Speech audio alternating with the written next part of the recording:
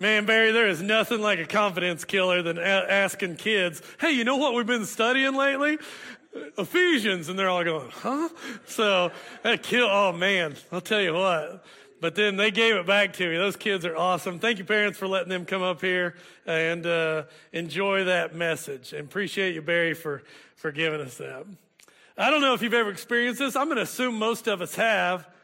But it's that moment when you've been dealing with the same word over and over and over again. Maybe you've been trying to spell it or say it, or you're reading it.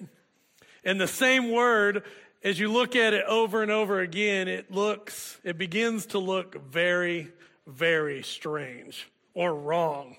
For some reason in my strange mind, I can still remember the very first time that happened to me.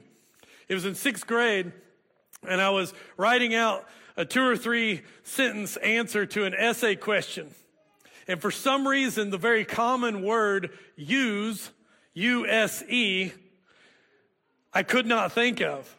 Every time I knew I needed to write down U-S-E, use, I would write down Y-O-U-S, use, as in use guys, right? I couldn't get it out of my head. Now, I don't know if you've ever had that realization or where a word has become strange or this weird phenomenon. There's actually a scientific term for that. It's called semantic satiation. And semantic satiation is the phenomenon of when something that is very familiar, your brain all of a sudden interprets it as unfamiliar. And this week, you're going to see this, and it actually came up in the kids' Devo. I had that phenomenon happen with the word stand. You'll see why here in a little bit. But as I thought about the word stand, it became very strange to me. I had a semantic satiation. And the word stand is used so many times in the English language, I began to have this weird moment with it where it started to look misspelled. For example, we use the word stand a lot. And humor me for a second. Don't just stand there. Stand up on your own 2 feet.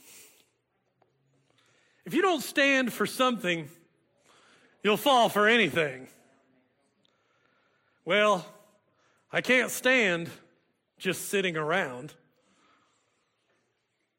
Well, you need to stand up for yourself. Stand up for Jesus. I won't stand in your way if you do. Stand by for news. If he uses stand in a sentence one more time, I don't think I can stand it. Well, stand by with me for just one more minute. You know, some of us could probably stand a shower. Stand by your man. What I said before still stands. You know, somebody ought to stand trial for trying to start a sermon this way. Well, at least I know where you stand. Well, I think it's about time I take my outline from this stand and get this sermon started. We are at the end of Ephesians. Paul's aha letter, his apocalypse. And he's going to close it out with this incredible recap, but is also at the same time, it's the most familiar part of the passage of the letter of Ephesians we probably are all familiar with and know about. It's Ephesians chapter 6, 10 through 20, the armor of God. But what he's going to focus on most of all in this passage is where we stand. What we do when we take our stand in this apocalypse. If you'll remember back, we've been in this book now, this letter for 12 weeks. What we've been talking about is the apocalypse, this tearing back of the curtain. That's all that word means. It does not mean end of the world. It means a revealing. And the revealing we have seen is that for Paul, we now stand in a new reality. the now but not yet of the kingdom. If you remember our Venn diagram and lights up here, this place of awaiting the fully realized kingdom, but yet living now under King Jesus. This letter has been that realization. It, for us, has been hopefully a discovery for those that belong to Jesus as we live in the now and the not yet. That this life is what Paul calls the new humanity, is a call to do things totally different, to live under a completely new reality. In short, and I was asked this week to write it down by somebody, what would you write it down if you could write down Ephesians in a sentence? Well, I couldn't give them one, but I could give you 3 or 4 short ones. It is King Jesus has come, King Jesus has won, King Jesus is reigning, King Jesus will return. Everything can now change. And I believe that is an apocalypse. I believe it's good news. And I believe when we learn this morning where to stand, it can change our lives. So I'm excited to get to the end of this. It's been great studying this with y'all. But as we get into it today, grab your Bible. Let's go to Ephesians chapter 6 as we wrap up Paul's letter. Paul, giving his most popular section, the last section of the letter, gives us a challenge of where to stand. So notice that word as it comes up. He says, finally, be strong in the Lord and in his mighty power. Put on the full armor of God so that you can take your stand against the devil's schemes. For our struggle is not against flesh and blood, but against the rulers, against the authorities, against the powers of this dark world, and against the spiritual forces of evil in the heavenly realms. Therefore, put on the full armor of God, so that when the day of evil comes, you may be able to stand your ground. And after you've done everything to stand, stand firm then, with the belt of truth buckled around your waist, with the breastplate of righteousness in place, with your feet fitted with the readiness that comes from the gospel of peace.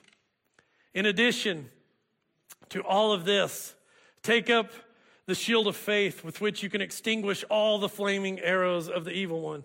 Take the helmet of salvation and the sword of the Spirit, which is the word of God, and pray in the Spirit on all occasions, with all kinds of prayers and requests. With this in mind, be alert and keep on praying for all the Lord's people. Pray also for me, Paul says, that whenever I speak, words may be given me so that I will fearlessly make known the mystery of the gospel, that open secret, the aha, for which I am an ambassador in chains. Pray that I may declare it fearlessly as I should. What an amazing way to wrap up a letter. We live in a world where it's no surprise and nobody is going to go, wow, Jake, I didn't know that. But we live in a world of ever increasing blame, stereotyping, hate, division, and lack of nuance. It seems that everybody, and I probably should include ourselves in this, has something that offends them. We have all chosen molehills that are worth dying on. We used to choose mountains. Now we choose molehills. Political ideologies. Masks or no masks. Is Die Hard really a Christmas movie? See? Should you eat Peeps at Easter? No. We all have these things that we argue about. There is so much silly, sometimes serious, and even the things that are causing people to turn to violence that people are dividing over. I, for one, try to lean into these 2 types of sentiments when it comes to protest. I don't know what we're yelling about. Or this one's actually worth yelling about. Stop standing up when the plane lands. You can't get off yet. Drives me nuts. Right? Now, those are funny, but what Paul is leaning into is something that Winston Churchill said.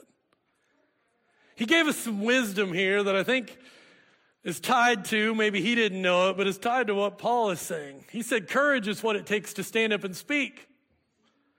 Yeah, there's not much wisdom in that. There's wisdom in what he closed the sentence with. Courage is also what it takes to sit down and listen. Or in other words, Churchill's right, because what Paul is teaching this morning is the best wisdom is to know what to stand for and when to actually take a stand. And Paul, in this final closing section of Ephesians, says, because of all this amazing truth of Jesus and the apocalypse, that he has made the two one, and you are now living in a new humanity, let me show you how and what for and when to take a stand. And the first thing he tells us, I'm going to give you 4 this morning really quickly, is he says, you got to stand together. You're a bundle of toothpicks, Barry. You are better together. Remember, we said this weeks ago, and I think we reminded us of it. This is a y'all passage. There is not one singular you, individual you, in the book of Ephesians. So you shouldn't read it as it's talking to me. It is, but it's talking to us. We stand together. It's a y'all thing. He says, as the body of Christ, he says, so that y'all can take your stand against the devil. So that y'all stand your ground. Y'all together put on the armor of God. Now, y'all with me on this? I have to admit that it is still difficult because I grew up reading this passage for 30-something plus years where I didn't know it was y'all, and every time I read about the armor of God, I want to think about me putting it on. That it's my responsibility alone, that it's an individual charge. That is not what the text says. The text says, as a church, y'all put on this armor. The church bears the armor and stands together. I fought this week for words to try to express that. Man, I wish I had the words to express that. Where everybody would go, oh my goodness. I wish I had the feeling or the passion for that, but maybe we can express it in a different way. This is the best I could come up with. Maybe we can experience it. I want you to do this with me. It's going to be awkward for just a second. Not going to have you say anything, but I want you just to stand up with me. Stand up, if you will. And I know this is awkward when we do this, but go ahead and take a look around. Look in front of you and beside you and behind you. Look around. Say hello to somebody if you'd like to. I know it's awkward to look people in the eye. It's strange. But those people you are greeting, the people that you're looking around at, guys, these are your brothers and sisters. And that's not just by name or title or some fancy holy word we give church. It is a truth that what you have in common with the people that you just looked at is greater than any other connection you have in the world. Far beyond any opinion or preference or party or choice. In here, you are standing together with those who are redeemed by the blood of the Lamb. And as you look around, go ahead and look around one more time for me. These are the people that help you and you help suit up in the armor of God. Now y'all can be seated. I won't keep you standing long. So maybe what we have to do is read this passage and go, oh man, it's not just me armoring up every morning. I get to armor up with Ben and Anna at Life Group. Or I get to armor up when I watch Coach Cav's videos every morning and get fired up to go to work for the day. Or I get to armor up when I'm praying with Kelly about Missions Month. Or I armor up when I'm fellowshipping through text or encouragement or going to Men's Brenner or going to the next ladies event or whatever it is. We are helping each other stand together. And there's some beauty in that, isn't there? It's a beautiful thing. So second, Paul doesn't only urge us to stand together. What he also urges us to do is stand in this new reality. What he's saying to us is it matters where you stand. 4 times he repeats that word in 10 through 20. Stand. Stand. Now that you've done everything to stand, stand. So it matters where we stand. And I believe what he's saying is stand in reality. Now, reality is what's actually true. Right? Reality is what's actually true. And truth, by the same token, is what is actual reality. It's wild. It is wild, the world we live in which truth is so hard to accept. Truth is not something that's subjective, it is reality. And for Paul, what he says about truth, we found in chapter 4:21. What he said in 4:21 was this. He said, when you heard about Jesus Christ and were taught in him, not about him, notice this turn of phrase. He's talking about the truth in Jesus. When you heard about Christ and were taught in him, in accordance with the truth that is in Jesus. He repeats it twice. That's a different turn of phrase. But you need to notice what he's saying is that Paul doesn't say the truth you learned about him as if Jesus is a problem to figure out or a set of facts to learn. But he says reality is the truth that you find in him. In other words, I believe what Paul's saying is truth is not an idea that we learn as Christians. Truth is a person that we encounter as Christians. He's a person. Truth, capital T, is Jesus. He is the way, the truth, and the life. And so, if you're following me, where we stand then matters. He's saying, stand in the reality that you are already under the rule and reign of Jesus Christ. That you have a different citizenship. That you belong to a whole new kingdom, a whole new humanity. We align our hearts and our minds and our lives with that. And when we do, and we stand in that place, everything can change. Paul says this in a different place in Philippians 3:20. He says in Philippians 3:20, our citizenship is now in heaven. He's not saying something about some future time. He's saying right here, right now. So that is the reality for the Christians. He also says in 4:27, he says, don't give the devil a foothold then. So you got to think about where you stand, right? Am I standing with Jesus or am I standing in two worlds? Do I have one foot with Jesus on Sundays and one foot somewhere else? Do I have my heart aligned with Jesus in a moment, or am I giving the devil a foothold in others? This is what he's getting at. The reality is you belong to Jesus here and now, so don't stand between two allegiances. Don't be allegiant to Jesus on Sunday and allegiant to the world the rest of the week. Because when you do that, chapter 4:27, that's when the devil gets your foot. He's speaking about Genesis 4, that the enemy is ready to pounce. He's going to capture your foot. It's incredible news. This is great news that we get to live in this new reality. And we learn to stand in the new reality and take a stand in the new reality. Then we get to do something that is totally freeing. And this is where the passage actually goes. Ephesians 6:12 for the next one here.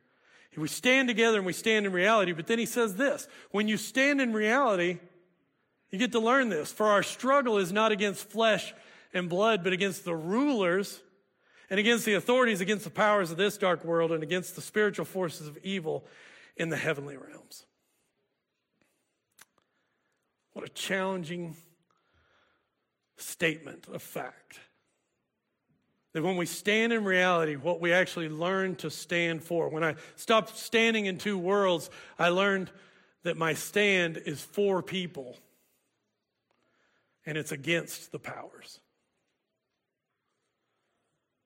What would happen if the church actually started to believe this?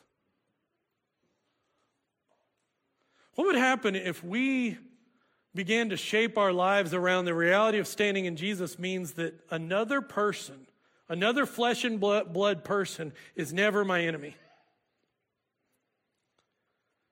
That's the truth of this passage, that the real enemy is never another person. I'm going to say it over and over. The real enemy, church family, is never another person.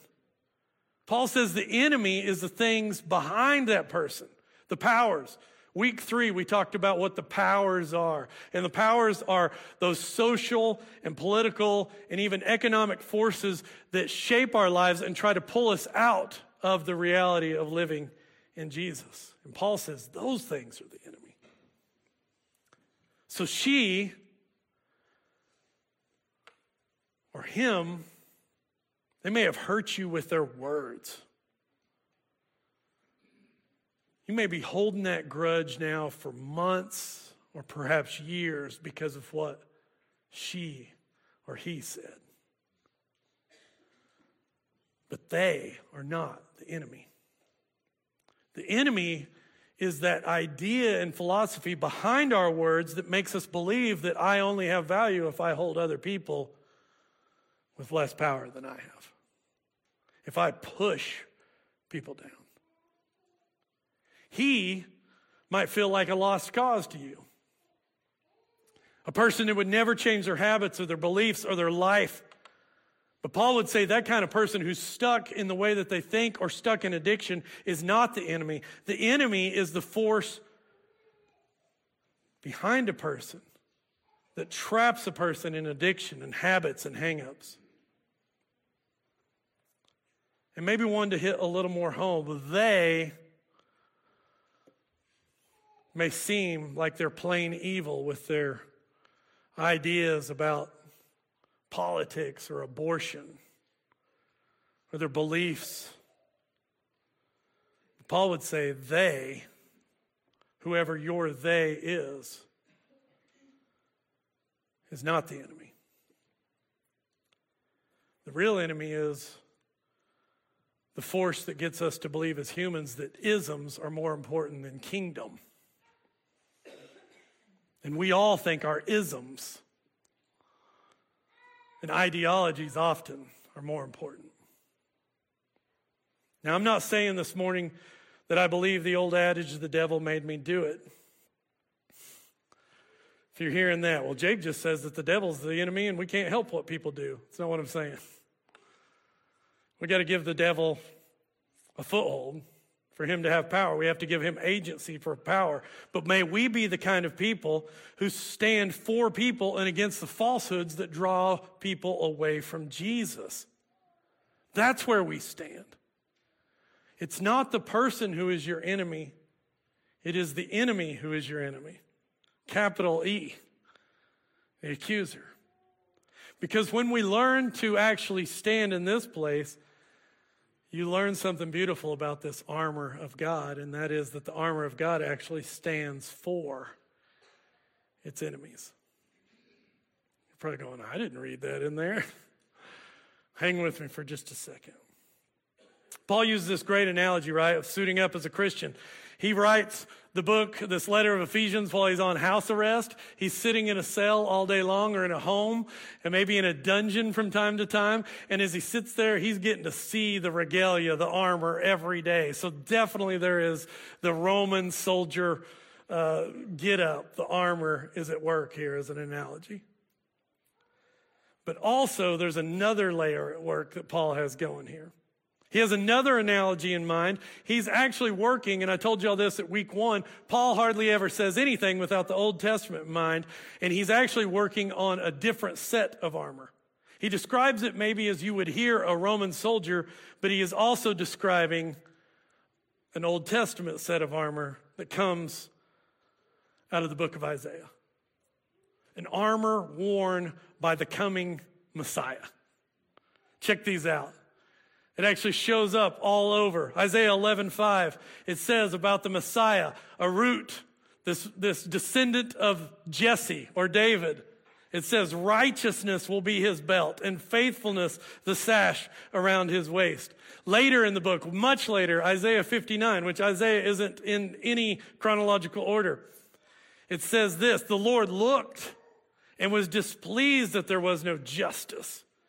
He's holding the people for their sins because they weren't seeking justice. He saw that there was no one. He was appalled that there was no one to intervene, to do what was right. Nobody was standing in the right place. So his own arm achieved salvation for him, and his own righteousness sustained him. Listen to this. He put on righteousness as his breastplate and the helmet of salvation on his head. Isaiah 52:7. How beautiful on the mountains are the feet of those who bring good news and proclaim good tidings or peace and proclaim salvation, who say to Zion, your God reigns. And then finally, Isaiah 49:2, it speaks of the Messiah, and Isaiah is speaking on behalf of the Messiah here, saying, he made my mouth like a sharpened sword, the word of God. In the shadow of his hand he hid me. He made me into a polished arrow and concealed me in his quiver. So Paul's not just working from this imagery of a Roman soldier as he sits there in prison. He's already had this in mind, that when Jesus is revealed, he will wear armor, and now he's telling the early church, wear the armor that your Savior wears. Now this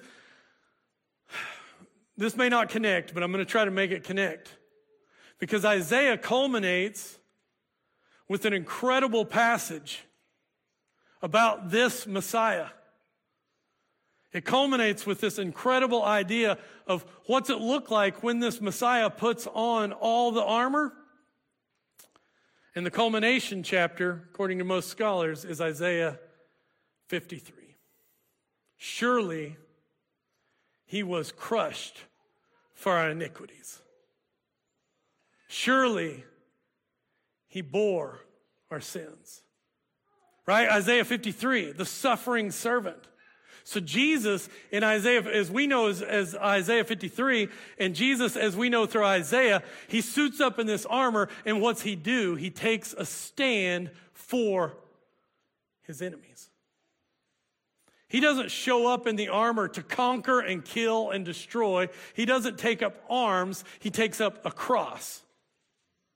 And Paul, through some really sneaky Old Testament language, is telling us when you armor up, yeah, he's using an analogy of a soldier, but he's really using the analogy of you'll look like the suffering servant. Because the church is at its best when it sacrifices for the world. And we always have been. Y'all with me on that? I'm unsure. For me, that was, because I've always thought about armor being something that I've got to wear in strength, but not in the upside down kingdom reality of Jesus. Armor is something I wear as a servant to serve so that the world can see a better way. So Franz Jägerstätter is an Austrian farmer that you probably have heard nothing about. His life was much of little significance. Nobody would have heard of him other than a few people wrote down his life story, and then it got turned into a movie a few years ago in 2017 by Terrence Malick in a movie called A Hidden Life. And Franz's life was an incredible stance of standing for truth. Because as he lived in Austria, as Germany and Hitler were taking over the area, he as a Christian took the stance that nobody else around him would take. He got drafted into the German army. And although his neighbors and his friends were saying, perhaps you could just be a medic, or perhaps you won't have to fire a weapon as a Christian, the one thing he wouldn't do would say, yes, that's fine, but he lived his life by saying, I will not take an oath to Hitler. And so this movie, A Hidden Life by Terrence Malick, explores what it's like to be a person who's so devoted to Jesus that you're not saving anyone. He wasn't saving Jews. He wasn't saving his countrymen.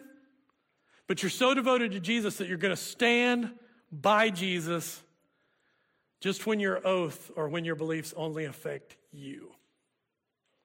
And I want to show you a little scene out of this movie. It's a talk he has with an artist at the local church in his town. And I want you to hear this talk because it describes what Franz Jägerstätter's life was all about where he was going to take a stand. Here it is. We can get these stage lights here, Brandon.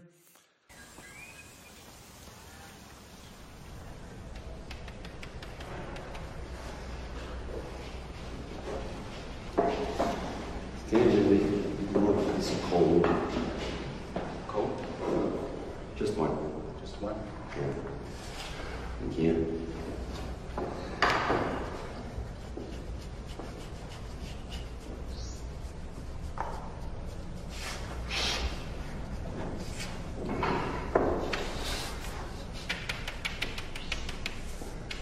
I paint the tombs of the prophets.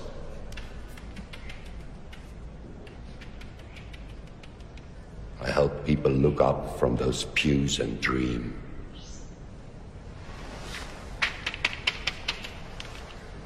They look up and they imagine that if they lived back in Christ's time, they wouldn't have done what the others did. They would have murdered those whom they now adore.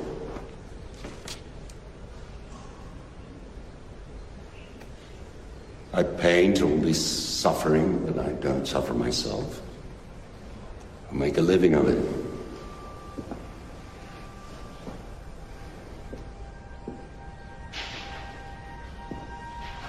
What we do is just create sympathy. We create admirers. Don't create followers.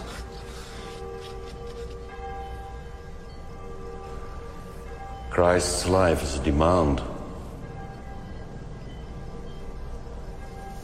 We don't want to be reminded of it. So we don't have to see what happens to the truth. Darker time is coming. And men will be more clever. They won't fight the truth. They'll just ignore it.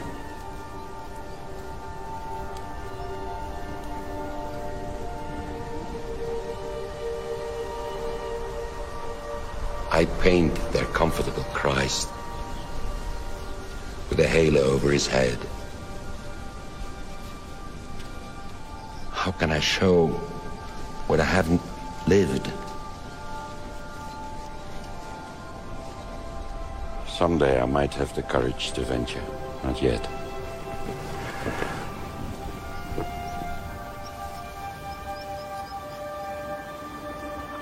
Someday I'll paint the true Christ.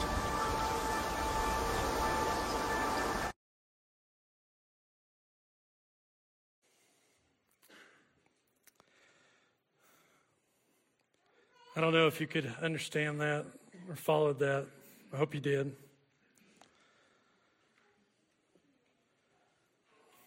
But when we armor up and when we stand with Jesus, Jesus is not calling us to armor up as the world would see it, but to armor up as he did.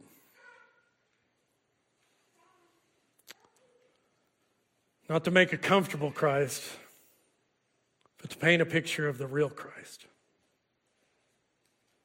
I don't know where you stand this morning. I watched that movie a few nights ago with my family. It was 3 hours long, and it is a burden to watch. But as I watched it, I was reminded of a truth that is hard for me to accept. And I share that truth with you now. It's that a lot of us, unfortunately, have made a deal with Jesus that will follow him up to a point. I'll follow you so as long as I don't have to turn the other cheek. I'll follow you as long as so it doesn't make me uncomfortable. I'll follow you as long, Jesus, as though it doesn't mean sacrifice. And I know it's super uncomfortable to even think about that or you'd even hear that from a pulpit. But Jesus didn't give us a point to follow him. He gave us a destination to follow him. And that was to the cross. Not to awe and wonder at him on the cross, but to take it up as well. Because that is what the church does. We armor up together. We live in this strange new reality that is the kingdom of God. We learn to stand for people and against the powers of this world. And we learn to stand for people who we would consider our enemies. Maybe someday we can show the world again the true Christ. Maybe someday. I sure want it. If you need anything today, let's stand together and sing.